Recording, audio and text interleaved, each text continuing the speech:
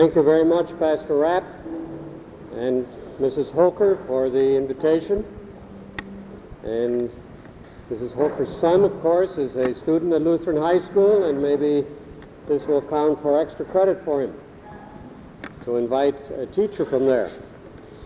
As Pastor Rapp mentioned, I have just retired from Lutheran High School after 25 years of teaching science and religion there, and it's not been all that long that I can remember what it's like to teach in a high school. I also teach at Nassau Community College. I see Mrs. Halpin here, Louise's mother, and I don't know how many years ago it was that Louise, her daughter, was in my astronomy class at Nassau. It must be 15 years. But let me tell you a little what teaching is like. I had a physics test, and of course physics is not the easiest subject, and the results were not all that terrific, and in disgust I told the students after giving the test grades back, "Will all the dumbbells in this class please rise?" Nobody got up. Finally, one student got up in the back of the room, and in surprise I said, "Do you mean to say you admit you're a dumbbell?" And he said, "No, but I hate to see you standing there alone." That's what teaching is like in the less than best days. But being retired from high school teaching also now gives more time, as Pastor Rapp mentioned, for writing. I have for over 20 years been a co-author of Modern Physics, which is, thanks be to God, the most widely used physics text in the United States in high schools at the present time, and in which I can get some of the concepts that I'm going to talk about this evening into the nation's public schools. We have more time for traveling. We're waiting anxiously for our next eclipse of the sun, which will take place in July 1991. If you want to mark your calendars now, it's going to be in Mexico City, where there are already 11 million people living, and there'll be another million or so tourists at that time. I have more time for family, and especially for golf with our son Fritz. Every Monday we're out there on the golf course, and it reminds me of a story I heard about the Pope when he was here for a visit. And this is not a cantankerous anti-Catholic joke at all, I want to tell you. The Pope was out golfing in Florida on his last visit. He and his caddy were near a water hazard, and he put 3 golf balls in a row into the water. And finally he turned to his caddy and he said, "I think I know what I'm doing wrong. I forgot to pray before I hit the ball." So they paused, and he prayed, and he put the next ball in the water. And the caddy said, "Holy Father, I have a suggestion for you. The next time you pray before you hit the golf ball, keep your head down." And there is a meaning in that story. It's not just a golfing joke. If you know, the most common mistake in golf is you don't keep your head down. My son Fritz last Monday had a terrible score. He's always saying, "You're pulling your head up." And if there's any central thought about what I want to tell you this evening, it is that when we pray, which represents our religious life, we should keep our head down and look at the earth that God has created, which is the study of science. We've got to keep our head down, our feet on the ground, and the prayers in our hearts going heavenward. I want to talk about science and religion, science and Christian faith, which in my view are 2 of the most important concepts in the modern world. And for many people, those 2 concepts don't agree very well. I meet a lot of students at Lutheran High School, at Nassau Community College, and around the country, and a lot of teachers of those students who have difficulty reconciling what they learn in a science textbook with what they learn by reading the Bible and going to church. And if there's any single thing that I'm trying to do in life with the time that God has given me, it is to help resolve that problem. And in the next few minutes, I want to give you some ideas of how that problem can be resolved. I want to base it on the passage in 1 Peter chapter 3, verse 15, where the apostle says, "Have reverence for Christ in your hearts, and honor him as Lord. Be ready at all times to answer anyone who asks you to explain the hope you have in you, but do it with gentleness and respect." Do it with gentleness and respect. At work, in school, wherever we go, we meet people who have doubts, we meet people who have problems, we meet people who read the daily paper and don't quite know how to mesh their faith with their daily lives. And we're there in order to help our fellow human beings resolve that problem. We're there to be witnesses to the hope that is in us, and to do it with gentleness and respect. Now, if we're going to do it with gentleness and respect, we first of all have to know what we're talking about. We have to know as much as it is given to us to know by watching the TV news and by reading the paper. What kind of an age are we living in? What are scientists discovering today and talking about today? What are the MBAs of the world trying to sell us? And we have 2 children who are MBAs, so I'm not putting them down. I'm only beginning to understand that what we buy in the store was put there and advertised to us by some MBA in marketing. How do we mesh these things with our Christian faith? I'd like to give you a kind of a 5-minute overview of where science stands today. And hopefully you'll learn 1 or 2 words that you can throw around that people will say, wow, that person really is intelligent. But I've learned something about going to school in science and associating with the world scientists, and that is that whenever a concept gets very difficult to understand, you just make up a word for it so that the people will stop asking questions. And I'm going to give you some of those in terms. There's nothing new about this, but the word is new. I was invited recently as one of a group of 100 physicists in the country to attend a conference at Fermilab near Chicago, which is the largest atom smasher in the world, and then a week in Palo Alto at Stanford University to see what's new in science and what we should teach our young people in high school and college about those new concepts. So I am fairly confident that the words I'm throwing out are the in words right now. At least I'm writing that in my physics book, which is coming out later this year. First of all, the world has some new terms about the very small. What is everything made of? What is the smallest possible thing there is? It's interesting that to find out what the smallest possible thing is, we have to make the biggest machines ever built. And Congress is right now contemplating spending $5 billion on building a new atom smasher called the superconducting super collider. It can't get much more super. And we don't know where it's going to be built. New York just lost the race. New York just lost it because the town that was in the bidding had a protest and said, we don't want those things here. So New York is out. It's going to be Texas, California, somewhere. It's going to be a 100-mile underground tunnel where they're going to smash little particles together and take pictures of the pieces. It's a little bit like taking a wristwatch and smashing it on the table to see what it's made of. That's not the best way, but it's the only way we know. Since we can't take the pieces apart one at a time, they're stuck together too well.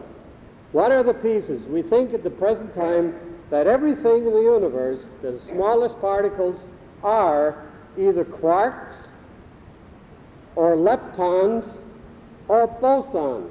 So if you're taking notes, those are 3 good words to use today. Quarks. The word has no meaning. In German, it means cottage cheese. When we were in Germany, I bought some quark. You can get quark, lemon flavored and all that. But in science, quark heißt nicht cottage cheese.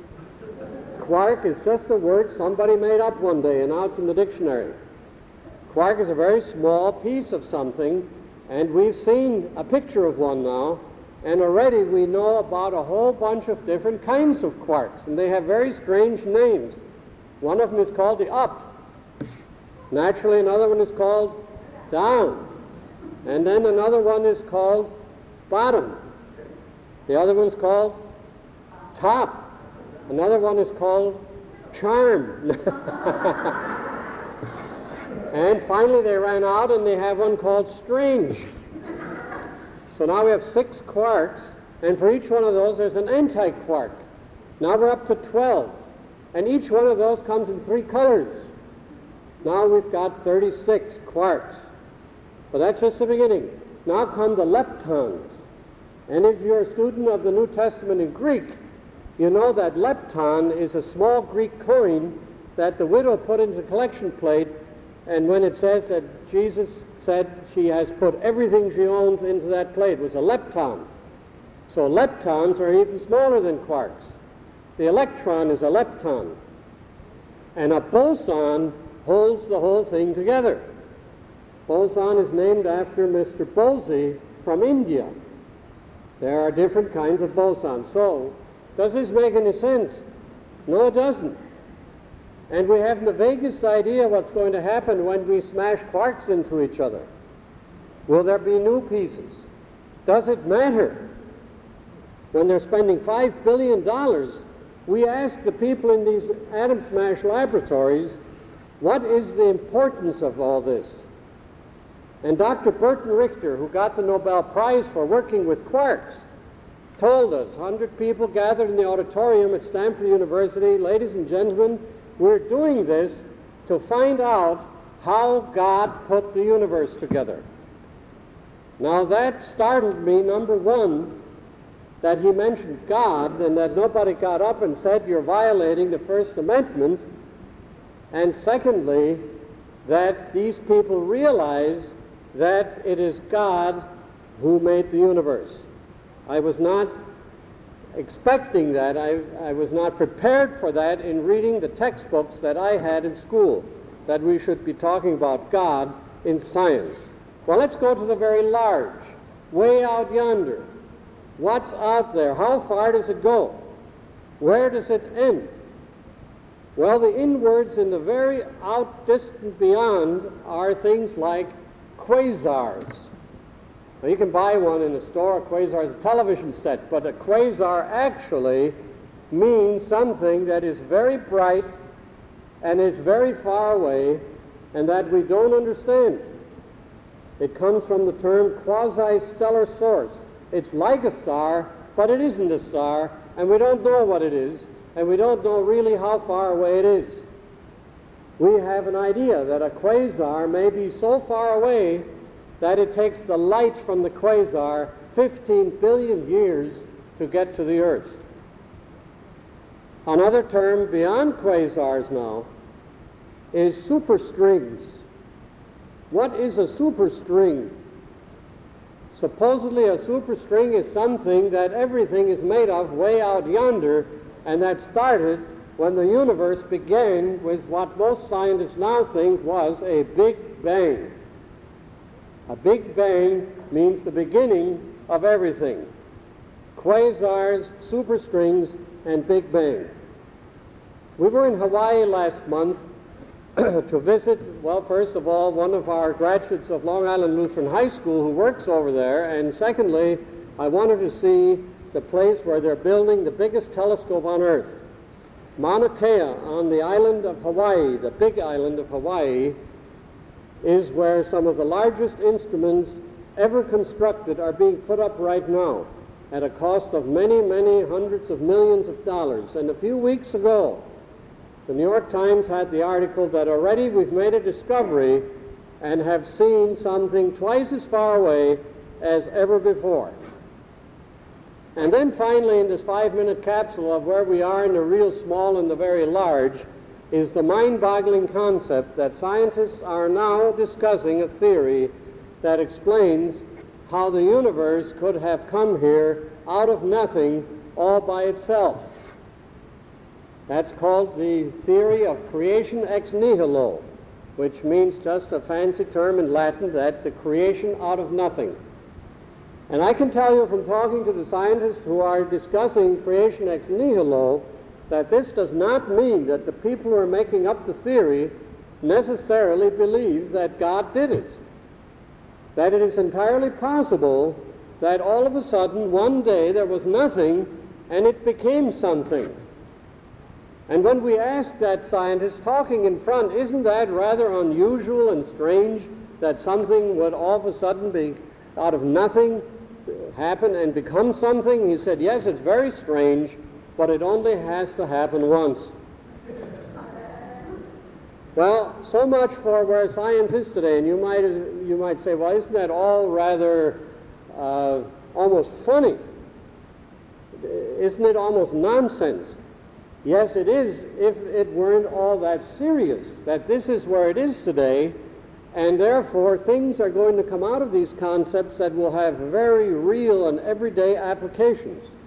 Just like the trip we took to the moon and into space grew out of inventions and concepts like the ones I've been telling you.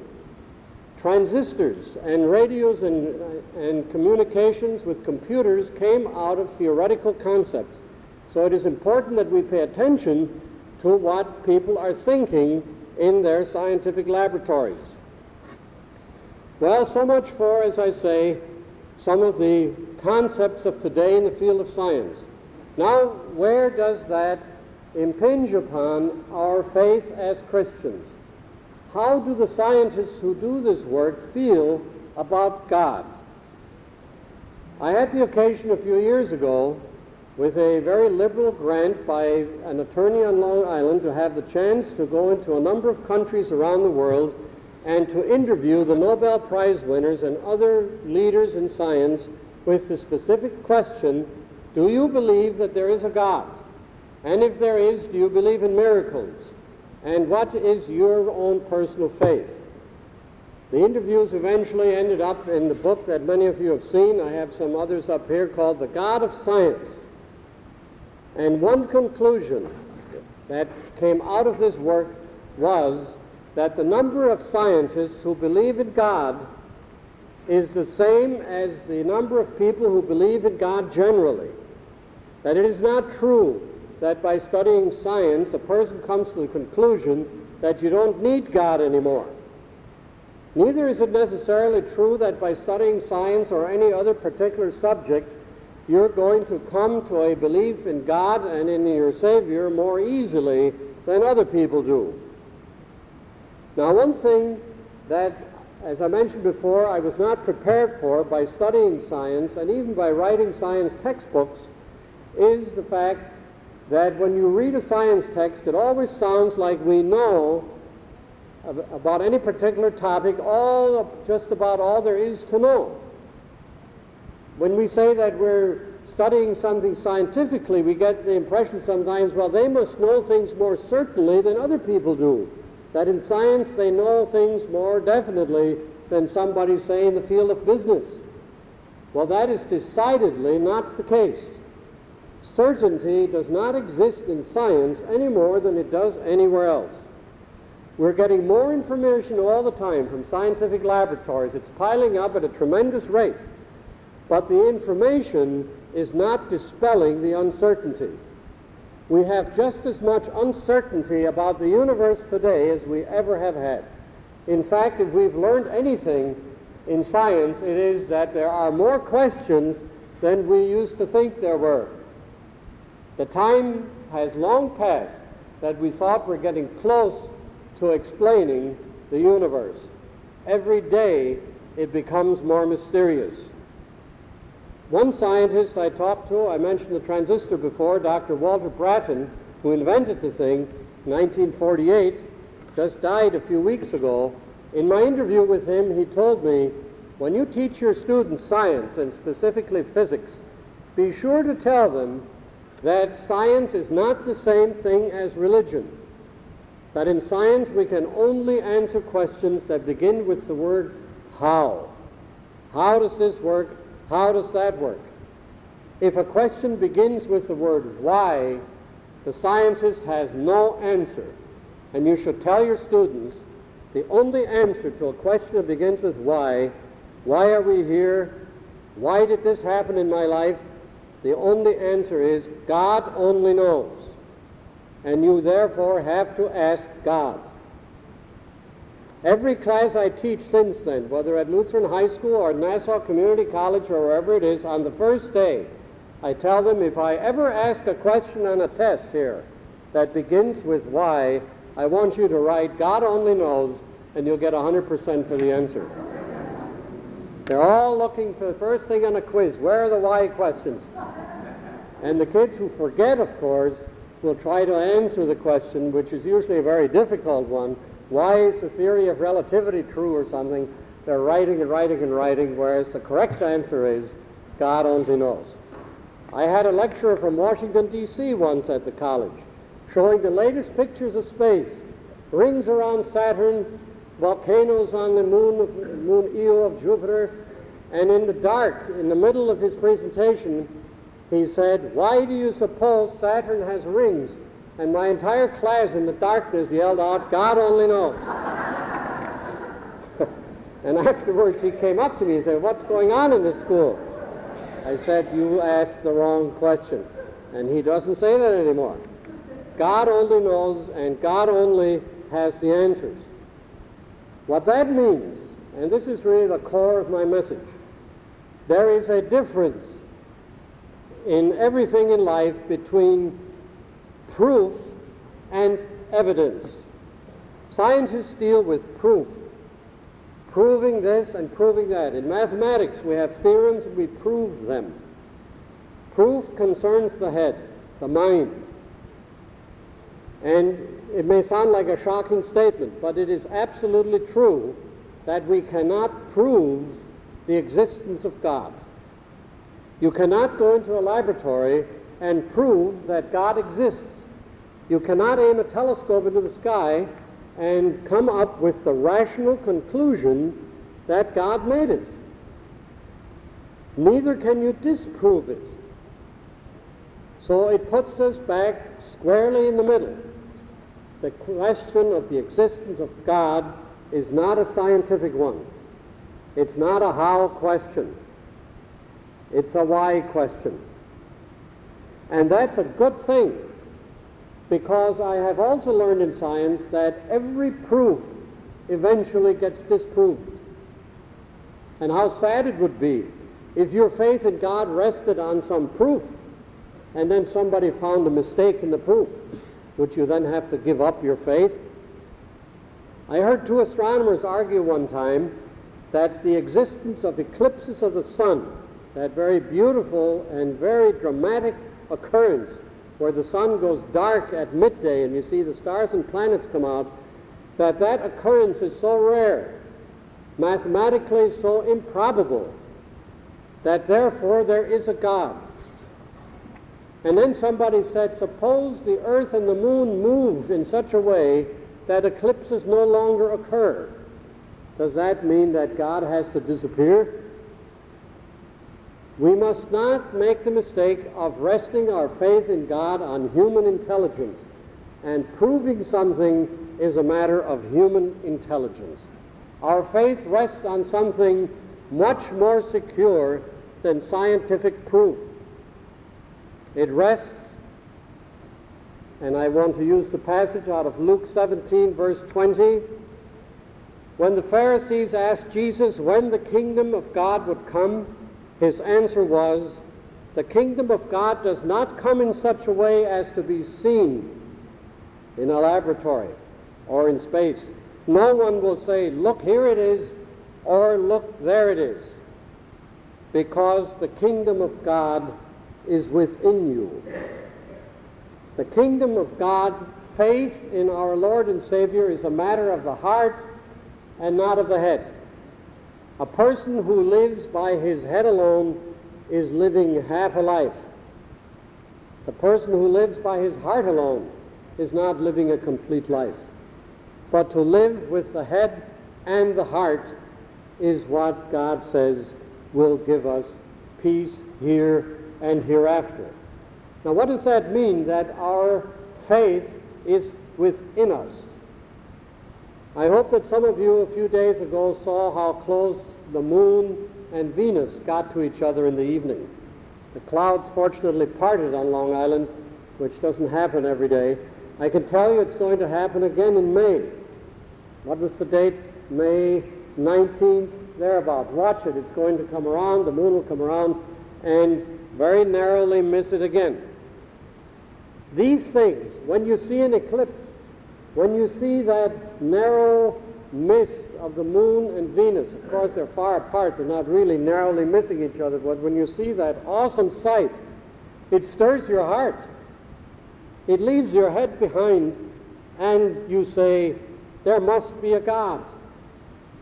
I mean, how else? Who else could have figured that out?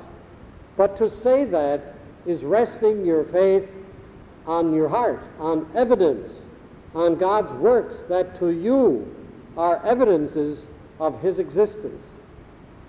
And faith is more absolute than proof.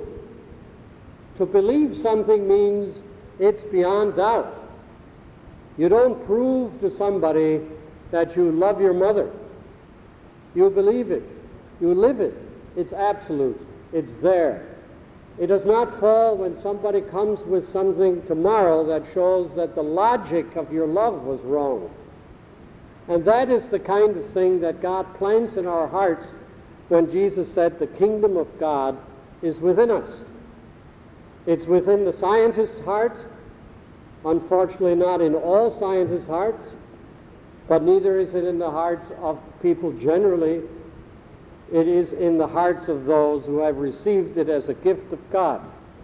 And that is why our witness as Christians, as members of a congregation, as members of the larger Christian church, is more relevant and important than ever.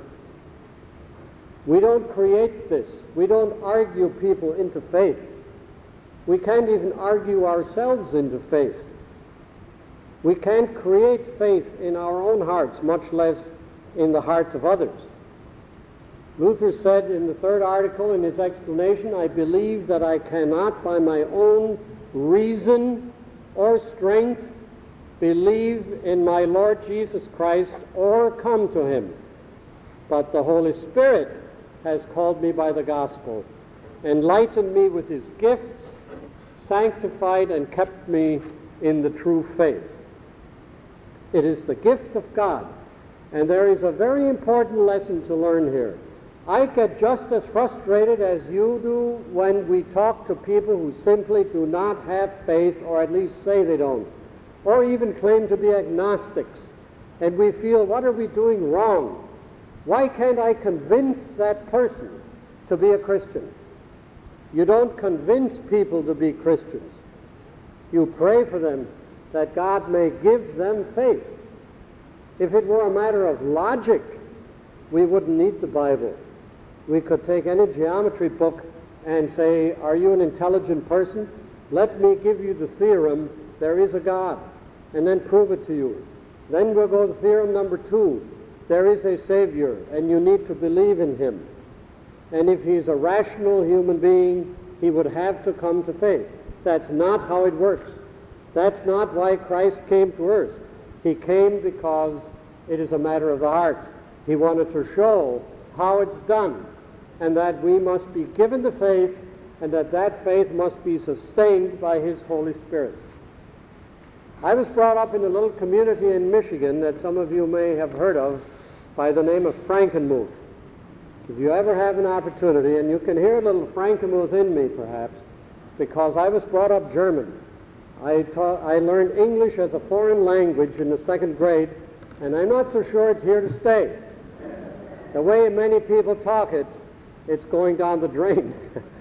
But we had to learn in order to be confirmed, and I'm going, in fact, this is the month of the 50th anniversary of my confirmation, and we're going back there this summer to celebrate it again with my class, and to go to communion again together as we did that Sunday 50 years ago. And what we had to do in order to be confirmed was to get out in front of the congregation of some 2,000 people and answer questions from an English pastor and a German one, and to recite the Bible passages that we had to memorize by the hundreds before we could be confirmed. I refer to it as my Lutheran boot camp.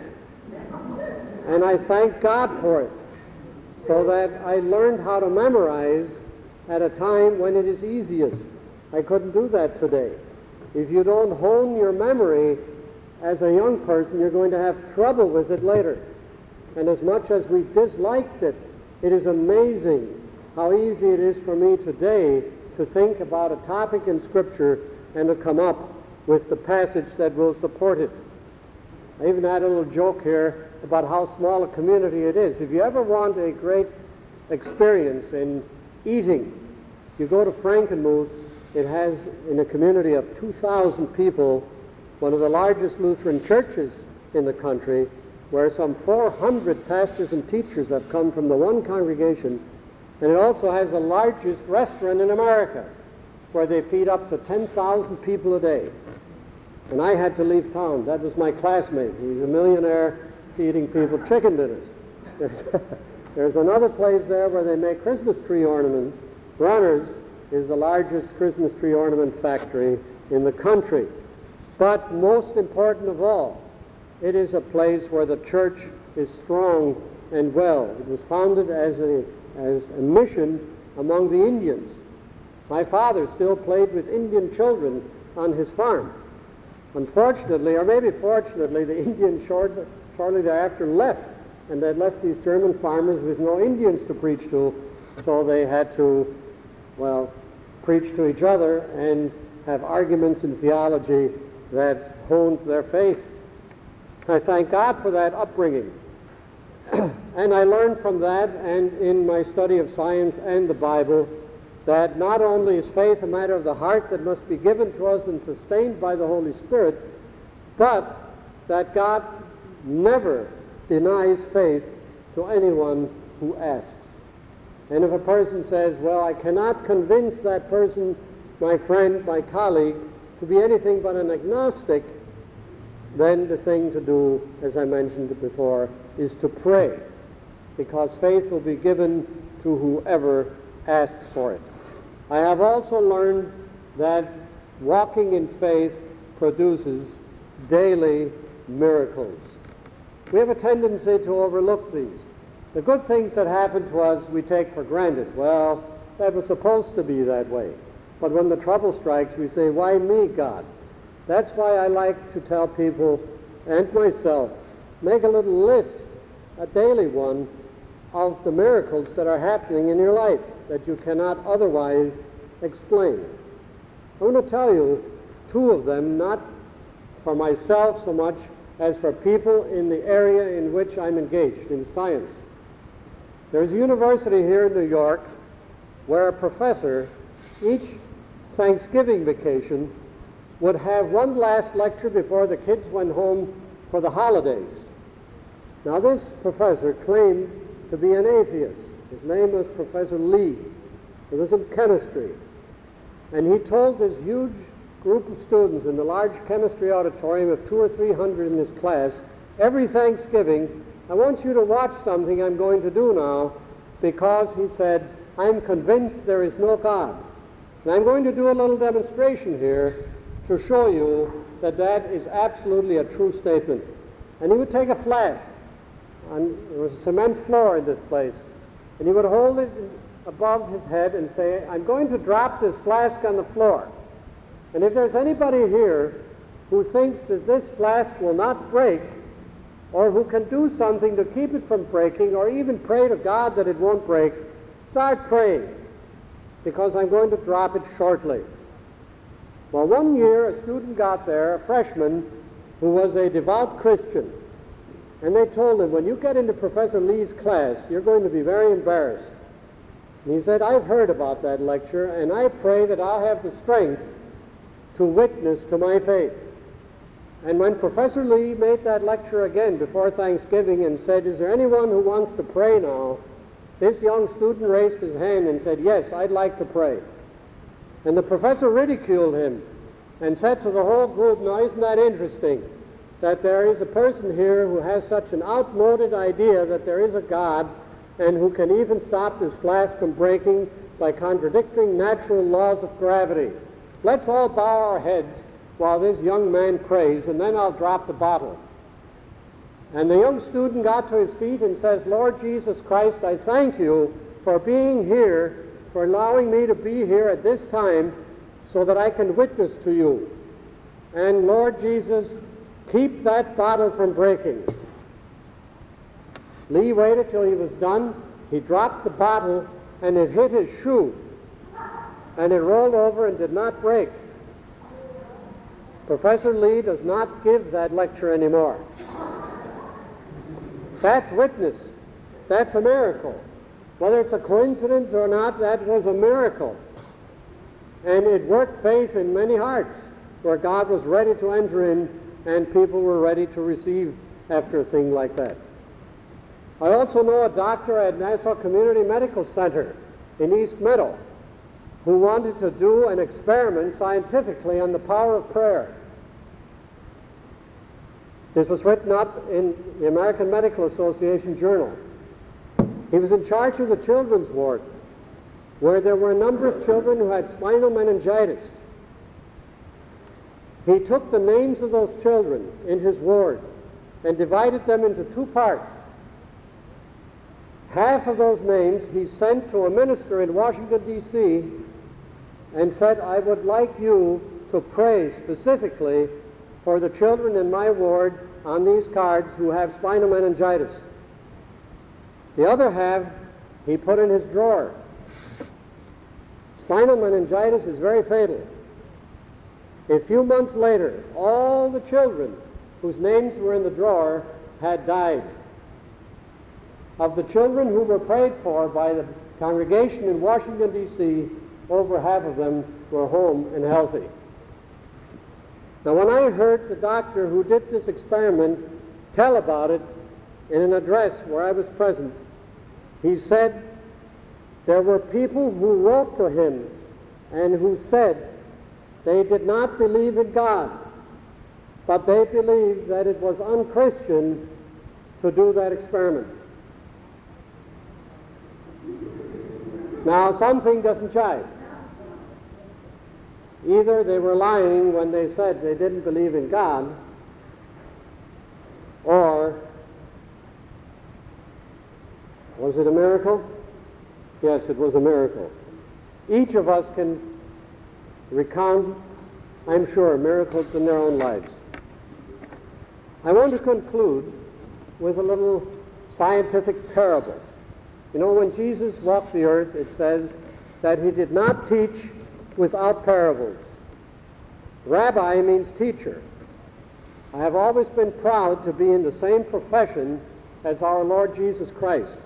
He was the master teacher, and he knew that people's attention wanders unless they have something real to focus on. So he told stories about flowers and about seeds and about wheat. And if he were alive among us today physically, he would tell parables about computers and about quarks and about quasars. I owe this little parable that I'm going to do for you to Dr. Hubert Ellier, whom I had the privilege of interviewing at Princeton University.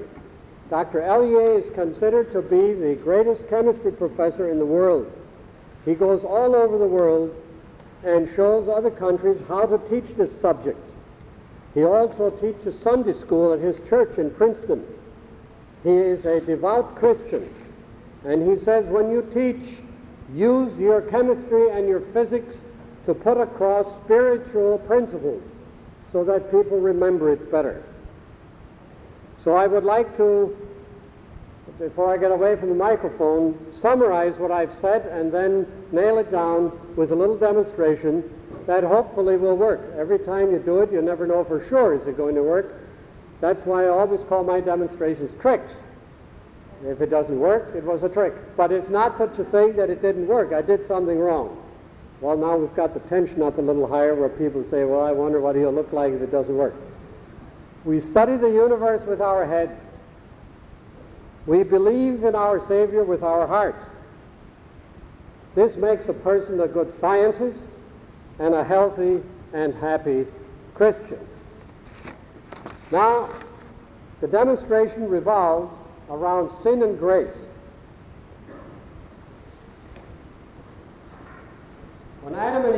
created, there was no sin. Clear water, right? But then sin entered. And things got a little darker.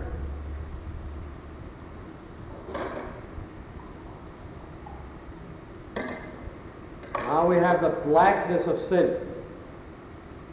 But thanks be to God that He sent His Son, whose blood cleanses us from all sin, which is represented by the red liquid.